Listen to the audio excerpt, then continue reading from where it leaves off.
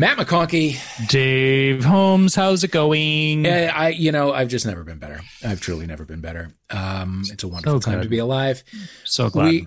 We are recording this on the day of the first presidential debate. By the time it drops, we will know specifically what kind of disaster it was. Nothing more than we already know. Yeah. Honestly. Yeah. This is one I'm not going to bring myself to watch. The VP debates, you better believe I'll be there, live with popcorn. But this is going to be, I'm sure, hopefully it will not be too cringy. Yeah. I wish it didn't feel like fucking SummerSlam or whatever. It just feels like it's being billed as this like event. We're gonna take each other down, and it's like these things used to fucking be boring, and they're supposed to be boring, and I want them to be boring again. Yeah, I don't want it to be the sort of doddering old guy and the sort of fucked up from birth old guy. And I'm sort of the opposite. I am here for the full like body slam effect of it, but I don't have too much faith that that's what we're going to get. Okay. So I'll just wait for the sound bites afterward. But what else is going on? Life is happening. I wanted to mention this on the show. Dynasty Typewriter, great LA comedy theater, where I have done the Friday 40. We've all done numerous shows and seen numerous shows. Obviously cannot be open right now because there's no such thing as indoor entertainment. So they're doing a little online university. What? And a few of us are teaching classes. They kind of piloted it over the summer with Brent Forrester, who was the showrunner of The Office, and Space Force, and a whole bunch of stuff. He did a pilot writing class that was that went really well. So now they're expanding it a bit, and Brent's coming back. Our first guest, Cameron Esposito, is doing a stand-up class, and I'm doing a class in like the personal comedic essay. It's 4 weeks. It'll be on Wednesday evenings, 6 p.m. California time. But if you're in a different time zone, if you can't make it, it will all be. You'll have access to the tape and to the forums and all that kind of thing, and you can ask questions. I am super duper excited about it because I'll get to kind of talk about what works for me as a writer and how to quiet the who cares chorus in your head that keeps you from writing the good fun stuff, and creating a routine and all of that. And it's been really fun to design so far. But I'm also going to have special guests who are humorists and essayists and whatnot. Our Eric Thomas, former homophilia guest, will be among them. Sarah Schaefer, whose memoir Grand just came out. Joel Stein, who, by the way, I have intel that he and his wife and kid are just fully staying home over lockdown, and he has gotten jacked. Like that's his new project over the last few months is just to get middle-aged guy super jacked, but he can't leave the house. So we'll get to the bottom of that. Anyway, it starts on October 7th, I believe, Wednesday nights, 6 p.m. All the info will be on my Twitter and Instagram and whatnot. That is so exciting. I didn't know you were doing this. Wait, so Renee, our Renee has dangled that she might be joining the class. She mentioned right before we started. And I'm dying. So are you going to be giving people live feedback on the spot? And the class is going to be reading each other's work? Yeah. The thing is, it'll be partially me, talking over some tips and tricks and whatnot. Part will be Q&A with other more successful writers.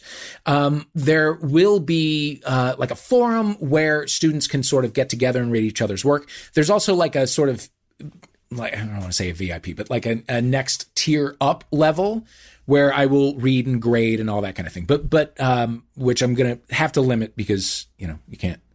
Are you going to be getting to choose who's VIP and who's not? No. It's just a different price level. Got it. So all the details are on the Dynasty website, which again will be on my Twitter and Instagram and whatnot. But yeah, there will be assignments. We'll be reading some of my favorite things and things that I think work best, that other people have written, some that I've written, whatever. We'll kind of break down what makes things work. And it's so reasonable. Exciting. and fun. So please join wherever in the world you are. So that's my plug. That is, I love that. I want to join, but oh God, I got nothing. I don't know. Yeah.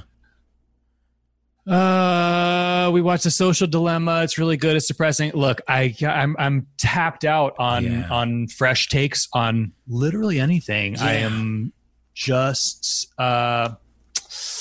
the tank, as Renee was saying, is empty. Yeah, but that luckily we can lean on our great listeners to send in their meet cutes, and we have a one this week that is apparently on the longer side. We're gonna hear this out. We're gonna let them have the floor and see how it goes. Yeah, we're hearing this for the first time. Yep, let's roll them. Hey guys, so I've been debating whether I should share this story, but I think if he's out there listening, he would appreciate it. So this is my meet cute story. So I would say about 12 years ago, my best friend was the manager of one of the gay softball teams in town. And due to ailing parents, I wasn't able to really show up and play, but I would show up whenever I could to support the team and kind of be the team cheerleader / make appetizers / send cards to people when they were hurt. You know, I was just the team spirit guy. And they always partied, and we'd always have a great holiday party, 4th of July, Labor Day, all of that. And we always had a great Christmas party. And the one thing that I always loved about that Christmas party was there was always a man named Daryl that showed up. Daryl was about 10 years older than me, and we always seemed to hit it off in conversation. And I never dated anyone that older than me and was kind of intrigued. And my best friend says to me, the manager of the team, says, you know, I've never really thought about that, but I think I'm going to play matchmaker. So we're having dinner in the kitchen and having appetizers, and everyone's kind of in their respective little places. And we're opening a bottle of wine, and my friend Robert literally spills wine on my dress shirt. No one saw him do it, but it was literally one of those, whoops, look what I did. Oh, no, you've got wine on your shirt, which I didn't know he was intentionally doing at the time. And I freaked out because it was Christmas time. I wanted to look good for all the men and, you know, maybe find some love, some action. Yes. And to my surprise, the guy I wanted, Daryl, says, I can help you out. Let's go downstairs. I know a trick to get it out of your shirt. And I said, okay, great. It never occurred to me anything was going to happen, but we go down to the laundry room, and he says to me, you do realize you're going to have to take the shirt off for me to wash it. And I said, well, you know, we're in the South. I don't have an undershirt on. I would suffocate. So I took my shirt off. And he proceeds to take club soda and some other mixture and clean my shirt. And he dries the little patch off with a hairdryer, and he buttons my shirt back on me, tucks it back into my pants, and kisses me on the cheek and said, maybe we can do that again without your best friend spilling wine all over you on purpose to get me to come to the basement with you. Which led to many more dates, about 4 years of dating, I would say. We did not stay together, unfortunately, but we're really good friends and have been friends for a long time now and talk at least once or twice a day. So if anything, it taught me to take chances, and you never know when someone else may be just as interested as you. Thanks, guys. See you soon. Well, I tell you, it was naughty. It was nice. It was all things. It was everything I needed. I love it. I mean, just the choreography is impressive. Yes. Yes, just as you said, the levels. I did think that he was going to say that the trick to getting the stain out was jism. Jizz, yeah. I was going to. It seemed like we were headed there. Went as well, but I mean that would follow. That would follow naturally. Yeah. But you know what? Few years of action and a good friendship that endures. That's the dream scenario, isn't it? Yes. And you know what? If Daryl hears this and wants to give us his side of the story, we'd love to hear it. Yeah. homophiliapod@gmail.com. Lady D73 gave us a 5-star review. She says, Matt and Dave have been a shining moment during these crazy times. Each week they bring a new guest and great stories to life. I love Dave's pop culture references. We've got it made. Listen, I could talk about that show all day long. Matt with his chain and full-on MTTM look on Insta. So glad I found this podcast. Keep it coming, guys. Lady D73, we promise. We sure will. And we're going to keep it coming with an incredible guest this week. We have Rain Valdez. And Rain Valdez just received her first Primetime Emmy nomination for Outstanding Actress in a Short Form Comedy or Drama Series for her lead role in Razor Tongue, which she created and she crowdfunded and she produced. You've also seen her on Lopez. You've seen her on Transparent. She's a dear friend Kulop introduced us to her. And yes, she's a dream. Love it. So enjoy Rain Valdez.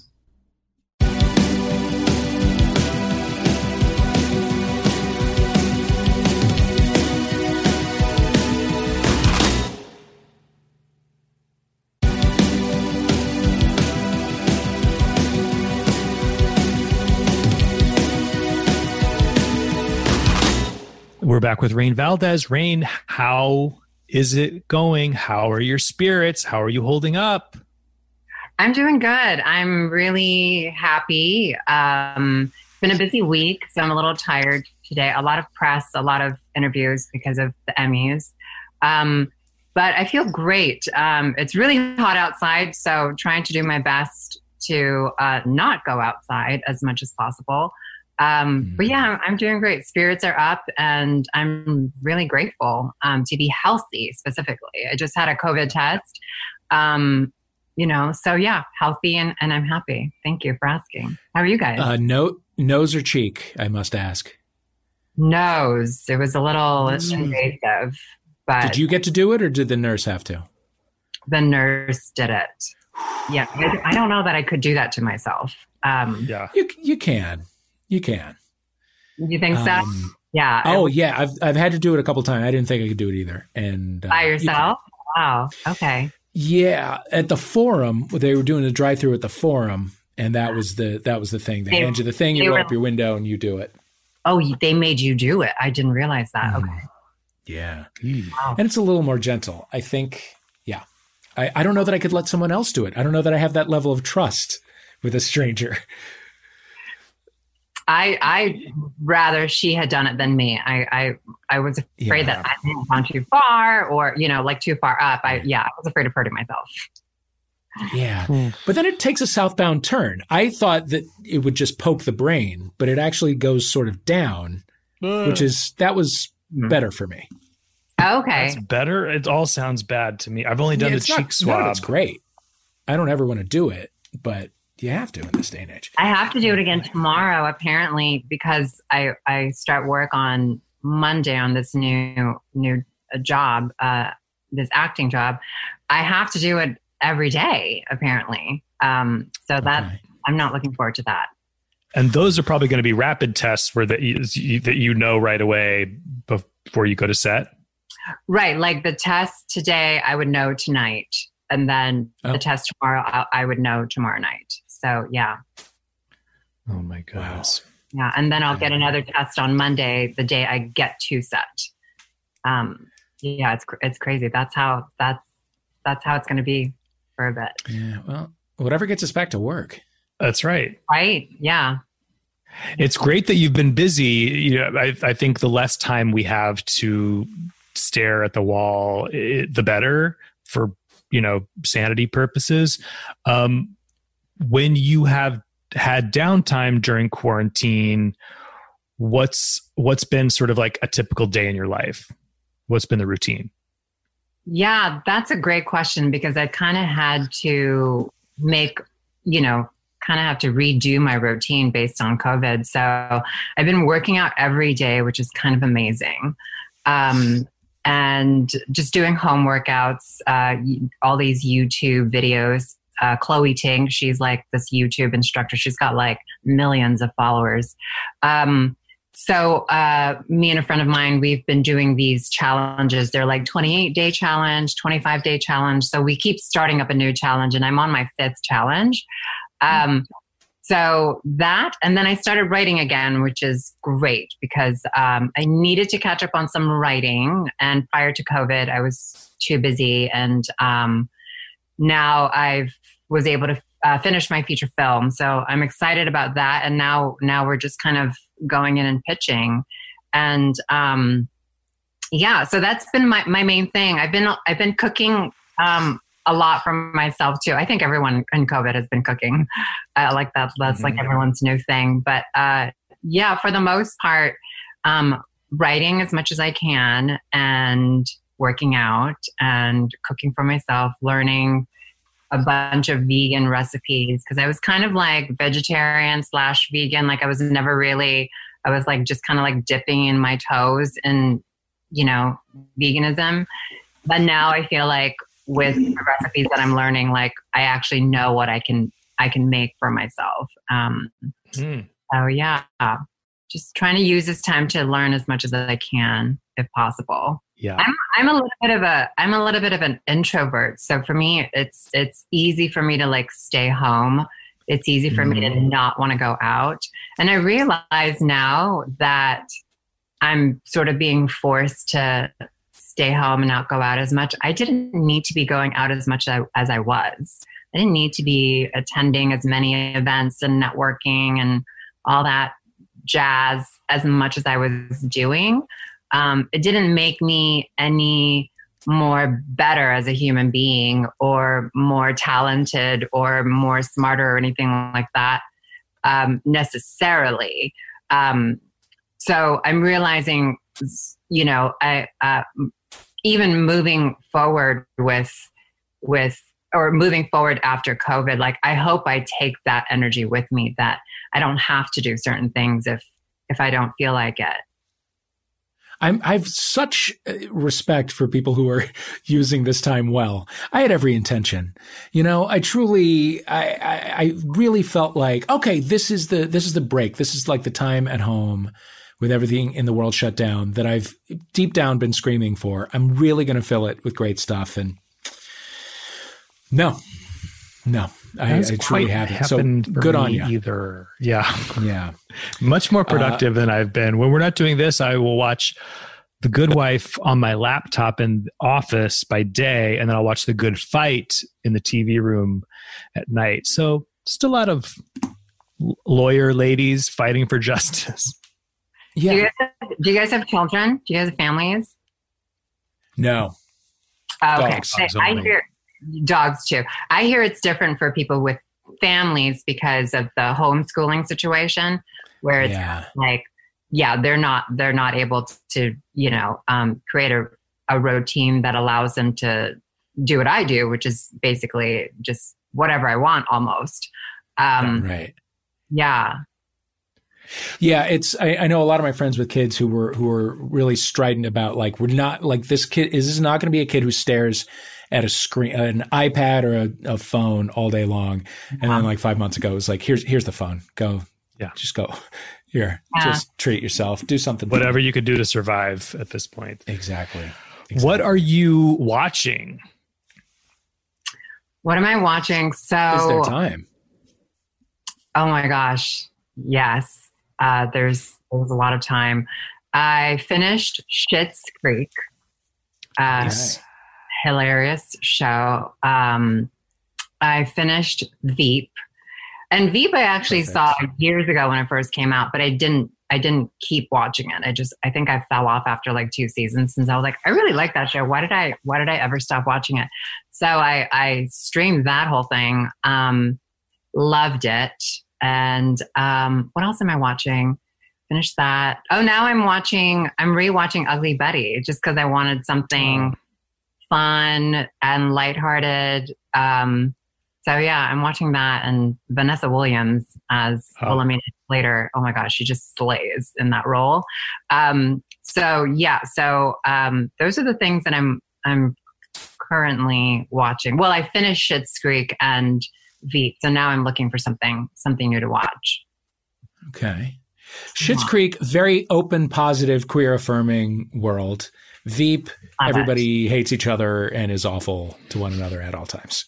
Exactly. So, it's totally all over the place. Yeah, I am. Yeah. So let's talk about the Emmy nominated Razor Tongue. How did you created, wrote, directed this series? What was the impetus for it, or what was the inspiration? So I wrote it a few years ago during the rising of Time's Up, which is kind of how I met Kulap and a bunch of other women. And I was working on Transparent, Amazon's Transparent at the time, and kind of found myself in the whirlwind of all that chaos when two of my friends called out Jeffrey Tambor, our lead actor at the time. And so this probably more than 2 years ago, maybe 3 years ago at this point. But anyway, I kind of was questioning my complacency just throughout my life here in LA, throughout my career, and how I didn't really value myself enough to speak up for myself or stand up for myself in certain situations. And that kind of made me angry. It kind of made me angry that I basically was complicit and participated in misogyny and discrimination and allowing myself to sort of be the victim in a way. So when I woke up to that idea, I realized that I need to stop that. I need to stop treating myself like I'm less than. I need to stop devaluing myself. And if anything, or if anyone ever puts me in a situation where I'm made to feel that way, I need to say something about it. And that inspired me to write the character Belle that I play. And I thought it would be fun and entertaining and very empowering for women to have this character in every situation, kind of just comedically call people out. So that was the inspiration for it. And it was for me, it was sort of like writing is my way of dealing with my emotions. It's a cathartic, therapeutic thing for me. So I knew when I was writing it for the purpose of that, to allow myself to heal. What I didn't realize is that it would lead me here. I knew that it would be like a fun character to play. I knew that it would be challenging, and because it would require me to be very, very, very vulnerable and personal to be in that role. So I knew it would be like a fun, special experience that I would take for the rest of my life, because we also crowdfunded the show. But little did I know it would be like this special, that it would lead me here with an Emmy nomination. So yeah, that was pretty much the inspiration for it. Did you find that you were you were standing up for yourself in real life because of the work, or did you was it strictly on the page? It's a little bit of both. I think the first episode was definitely based on a real dating experience where I don't know, just something came over me, and at the end of the date, like I said something and I stood up for myself. But more often than not, Belle kind of represents that voice where like something would happen. I would be in a situation and I would have been made to feel uncomfortable, but then I walk and leave feeling uncomfortable. And it's not until I get into my car where I'm like, wait a minute, that shouldn't have happened. And I should have said this. And so for me, that's who Belle is. She's that voice where she gets to say those things in the moment. I rarely get to do that for myself. And I'm still navigating how to empower myself to continue to do that. Like I sometimes it takes me a while to process things, and I don't really think of, like, it takes me some time to think about what I would have said or what shouldn't have been said until a little bit later, if that makes sense. Right. Yeah. Oh, it totally makes sense. Yeah. Where were you? Oh, go ahead. No, you go ahead. I was just dying to know where you were and what was going on when the Emmy nomination came your way. So I was at home. I was supposed to be working that day, but it got canceled and rescheduled. So my assistant / producing coordinator that I work with was like, well, they're announcing the Emmys today. You should watch it. I was like, okay, I'll watch it. So it was like 8:00 in the morning, and I was watching Tatiana Maslany, Laverne Cox, and some other person, I can't remember his name, announcing these big name categories. And then that was it. It was like 10 minutes of just like announcing all these like big name categories. And I was like, that's it. And so I got ready to walk my dog, but then something stopped me and I was like, wait, I'm here. I just watched it. I should just go on their website and, look it up. So I did. And I found this PDF that listed all of the categories, all of the nominations. And I was scrolling and it was like page 34. It took me forever to get there. I almost gave up. And then there it was. I saw my category, Outstanding Actress in a Short Form Comedy or Drama. And it was Anna Kendrick was the first name, and then Caitlin Olsen was the second name. And then there was one more name, and then there was my name, and then there was one more name. And so I saw the names, and then I saw my name, and I just kind of like, it was a little bit of an out-of-body experience because I was like, I know that name. It didn't quite hit. And then it wasn't until I read Rain Valdez, Razor Tongue, and now Ever Productions. It wasn't until I read those two things that I was like, holy shit. And I think I just kind of, I was in shock. I was shaking. I started crying. I didn't know what to do. I remember just like, what do I do with myself? Like, should I walk my dogs? Like, what do I do? So I started texting my team, but at the same time, Kulop, Naomi, just like so many people were texting because they were like, oh my God, Rain, congratulations. Because other people were seeing this that I was seeing. They were seeing this document. And so the fact that I was getting text like confirmed that what I was seeing was not a hallucination. And, yeah, exactly. Because when you're by yourself, you just don't know. Like, am I hallucinating this? You really don't know. So for me, it was that with the text coming in, congratulating me, that I was like, okay, this is real. So yeah, it was a very surreal moment, and you kind of see your whole life like flash before you. I think maybe it's sort of like, I know people say that when they're, about death, like coming close to death. But for me, this kind of like,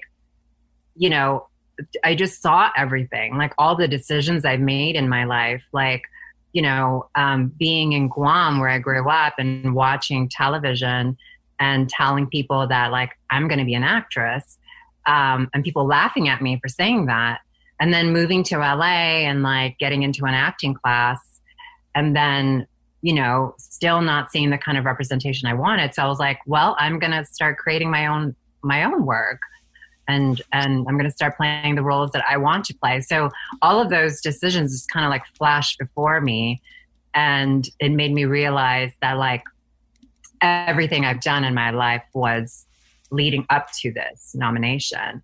And that's, for me, that was like the moment of feeling really, really proud and of myself and of my community, and really being proud of not giving up in a way, and really believing in myself, because sometimes you're the only one that can really take you to the stratosphere or take you to where you want to be.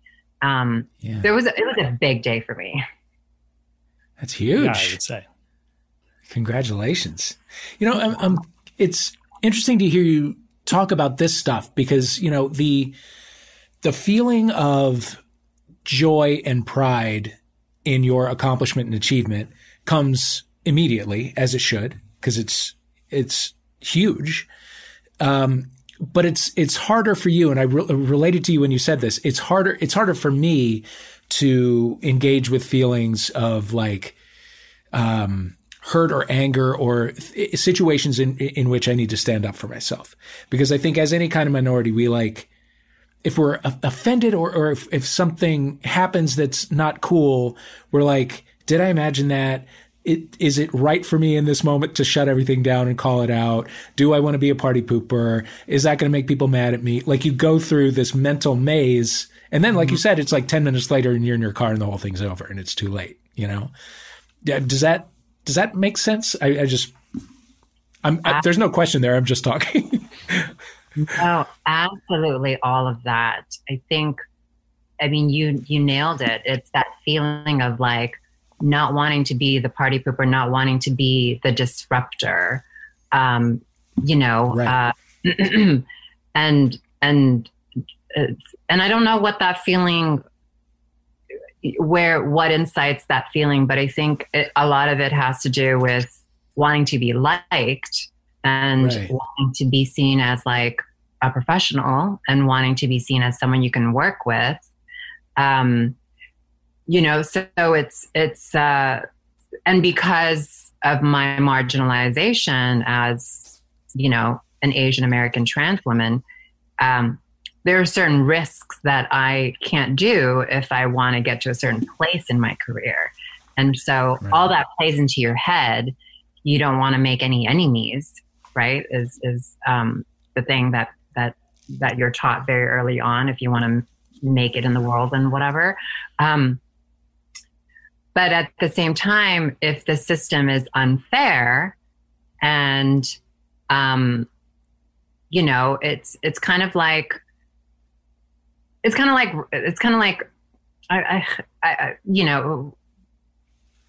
don't know how to put it in without, well, if the system is unfair, which it is, and you don't do anything to change it or stop it, then in a way you're participating and you're perpetuating the system. And for me, that's where I realized that I needed to do something differently.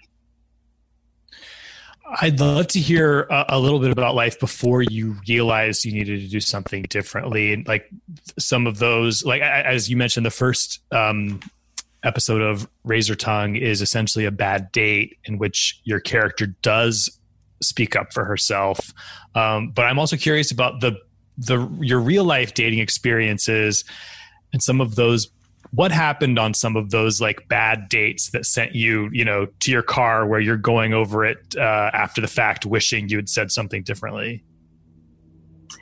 Yeah, well, so, if we go way, way back, which is at a time where I was living stealth, meaning that I very low to zero disclosure of my gender history. I just wanted to be seen as a woman. I wanted to be treated as a woman. And so I wasn't really living 100%, to be honest. Dates then were just a matter of like, is he someone I could, is he funny? Is he someone I'm attracted to? Is he someone that, values me as a woman? And back then my value as a woman is so different from what it is now. It was more about, I don't know. It had a lot to do with how I look and how I'm presented to family and friends. So it was a lot of like performative behavior that I was doing back then. And,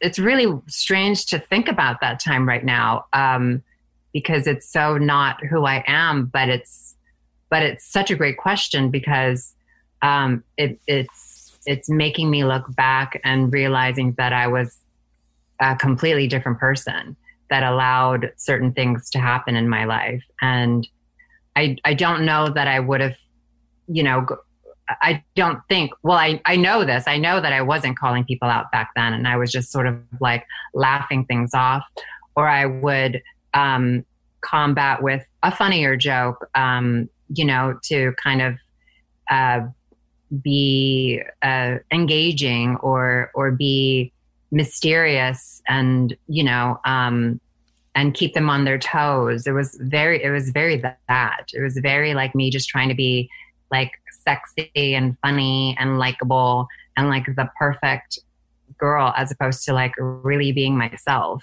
And I don't think that I was wrong to think that way. I think that's just how I was taught to behave as society continues to perpetuate what women are supposed to be doing. Fashion magazines, for instance, the makeup that we're supposed to be wearing, what hairstyles are in right now, and things like that. It's all to just for the male gaze. And my job was here to, perpetuate that as a woman. And men were very quick to exoticize me. The "where are you from" narrative is something that I can never escape because of my skin color and my dark hair and, my prominent features. Men have a tendency to, fantasize and exoticize my identity, and which kind of removes me, the human person, from my shell, and they don't ever really get to know the real me.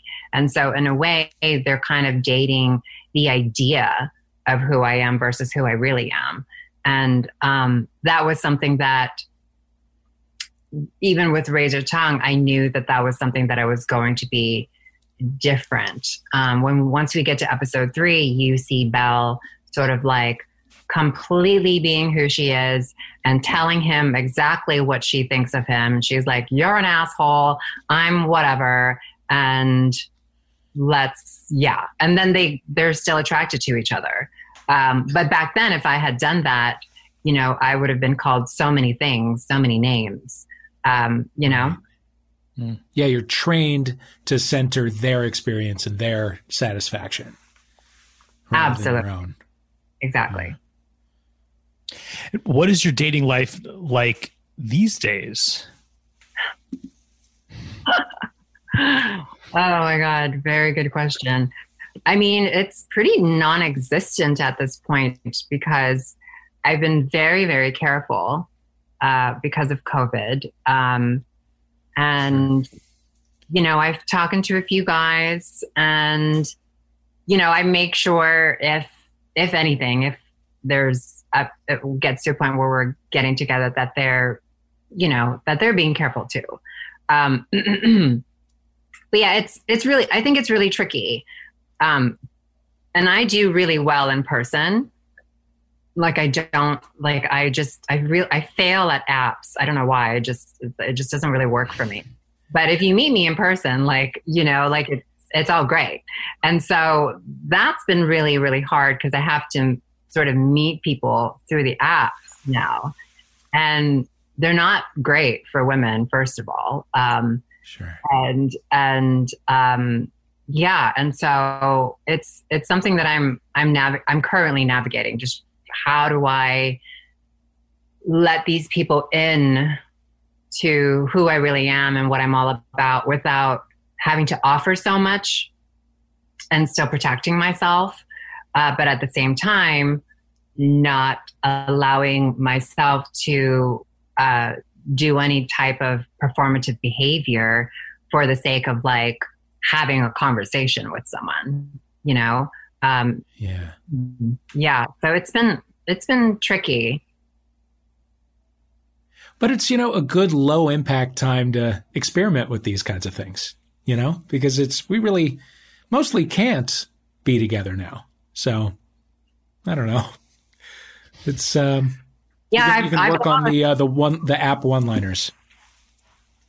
Yeah, I've been on a few like Zoom date type of situation, and they were actually like. It was actually, I mean, the few that I went on were actually fun. Like he had his meal prepared, I had mine, and we kind of ate and drank like, together. So that was cute.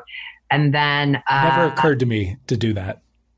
That's such a cool idea. That's so simple. It's such a good idea. It was really fun, and it did feel like I was on a date, but just at the comfort of my own home. And the nice thing about it too, it's like you just end it whenever, and you could just be like, okay, sure. I'm tired, I'm going to bed. You know what I mean? Like it was kind of like, yeah. But it does get tiring in a sense that like just having a screen in front of you. For some reason, I get really exhausted really quickly with Zoom, interactions. So there's that. And, I'm such a physical person though. Like, even though I'm an introvert, I like being, I mean, who doesn't, right? Who doesn't? We're a physical human being. We're human beings. We have to be physical. So for me, it's like just my eyes, like, I want to see everything. Like I want to see their eyes. I want to see their biceps. I want to see their chest, what they're wearing, their jeans, their legs in the jeans. Like I want to see everything. And so on a Zoom date, like you can't really see any of that unless you ask them to like, Pan down, please. Like, yeah. Can you like pan the camera? Yeah. So like, yeah. So for me, I miss that. I miss those types of interactions. Do you think that any of these guys you've done a Zoom date with will get a second date? One of them did get a second date, and one hasn't. And the one who didn't get a second date, I don't know that it would go any further than that. Mm-hmm. You were not heartbroken that it didn't get a second date, in other words. No. Okay, good. No. In the culture that you consumed growing up, did you see any representation? Did you get any even like indirect representation? Who were your idols and icons? Not directly, but indirectly, there's a ton of them. I grew up watching Ally McBeal, Buffy the Vampire Slayer, and Julia Roberts, Sandra Bullock. Ally McBeal was a huge one for me because it was such a diverse cast.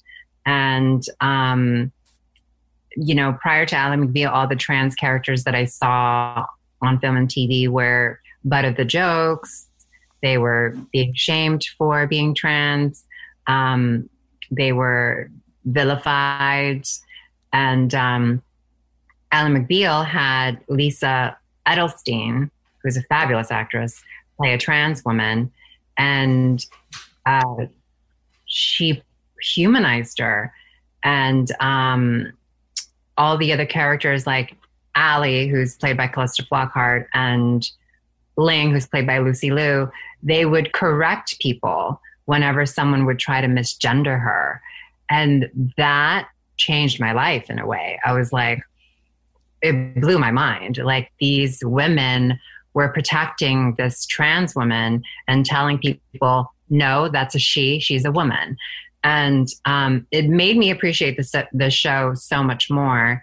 And it made me realize that there is hope for trans women like myself. And it was also the first show ever to have a gender neutral bathroom. And that was mind blowing for me too. But, I always kind of saw myself as like a lead, which is why I create, Razor Tongue and Ryan's, because I was like, I'm a lead actress. Like I'm Audrey Hepburn. I'm Sandra Bullock, I'm Julia Roberts. And whenever I saw these women on TV, I saw myself. Like, okay, I'm not a white woman, but like I saw myself in those roles.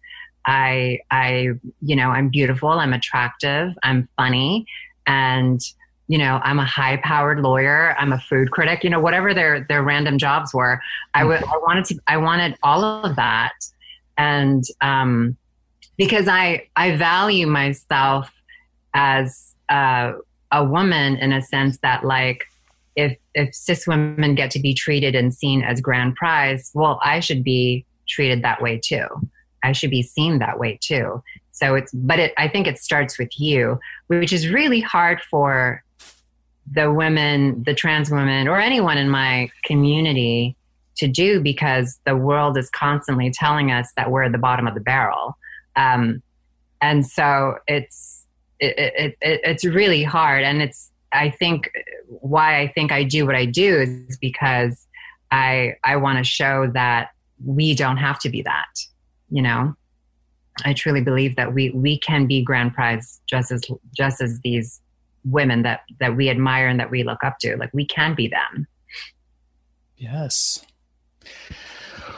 When this is all over, when the world returns to normal, whatever that means, what's the thing that you're most looking forward to doing?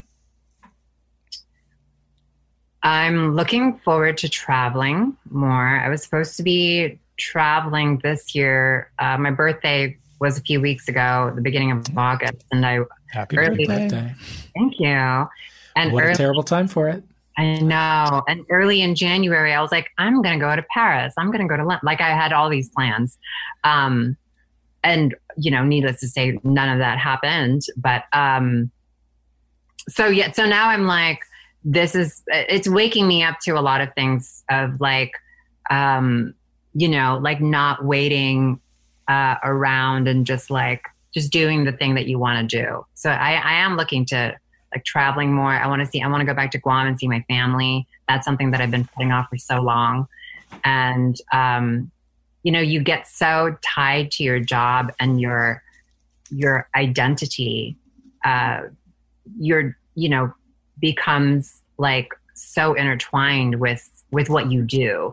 And so for me, it was hard to do anything that wasn't acting related or writing related or producing related, because that's who I was, that's who I am.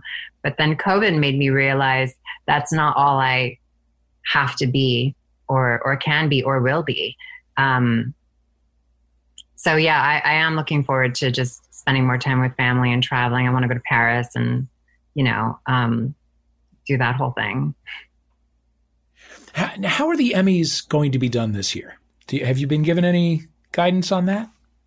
A little bit, yes. It is virtual, so we'll all be at home. I think we all had to pre-record our acceptance speech, which was hilarious. Wow. Yeah, and I think I could say that because I think Deadline, I think it's on a Deadline article. But so I had to record mine, and then I guess they'll play the winner and they'll trash, all the ones who didn't win. Which is so cruel, but that's extremely cruel. Yeah. So yeah, it's going to be a very different experience, that's for sure.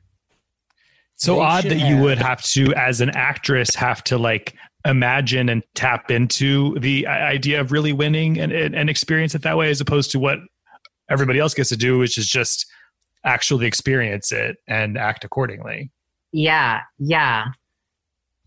It was, at first I was like, what? I don't know if I can do this. Like, I'm just trying to celebrate my nomination.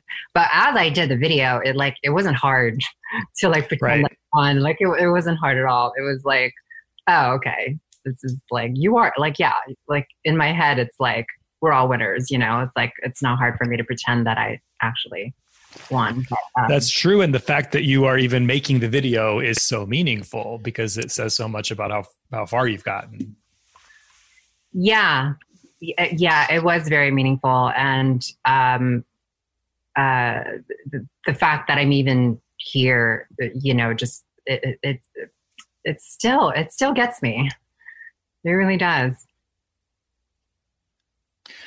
You belong here. That's right.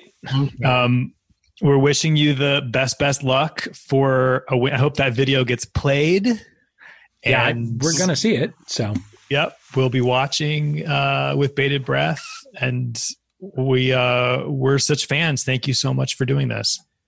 Thank you. Thank you, Rain. It's really fun. I'm glad I got to meet you guys and chat. This is great. Thank you for having me.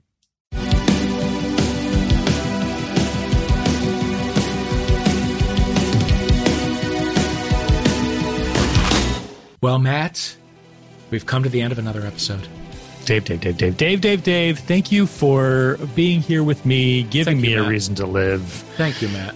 Thank you, everybody, for listening. Thank you for reviewing us on Apple Podcasts with 5 stars only, of course.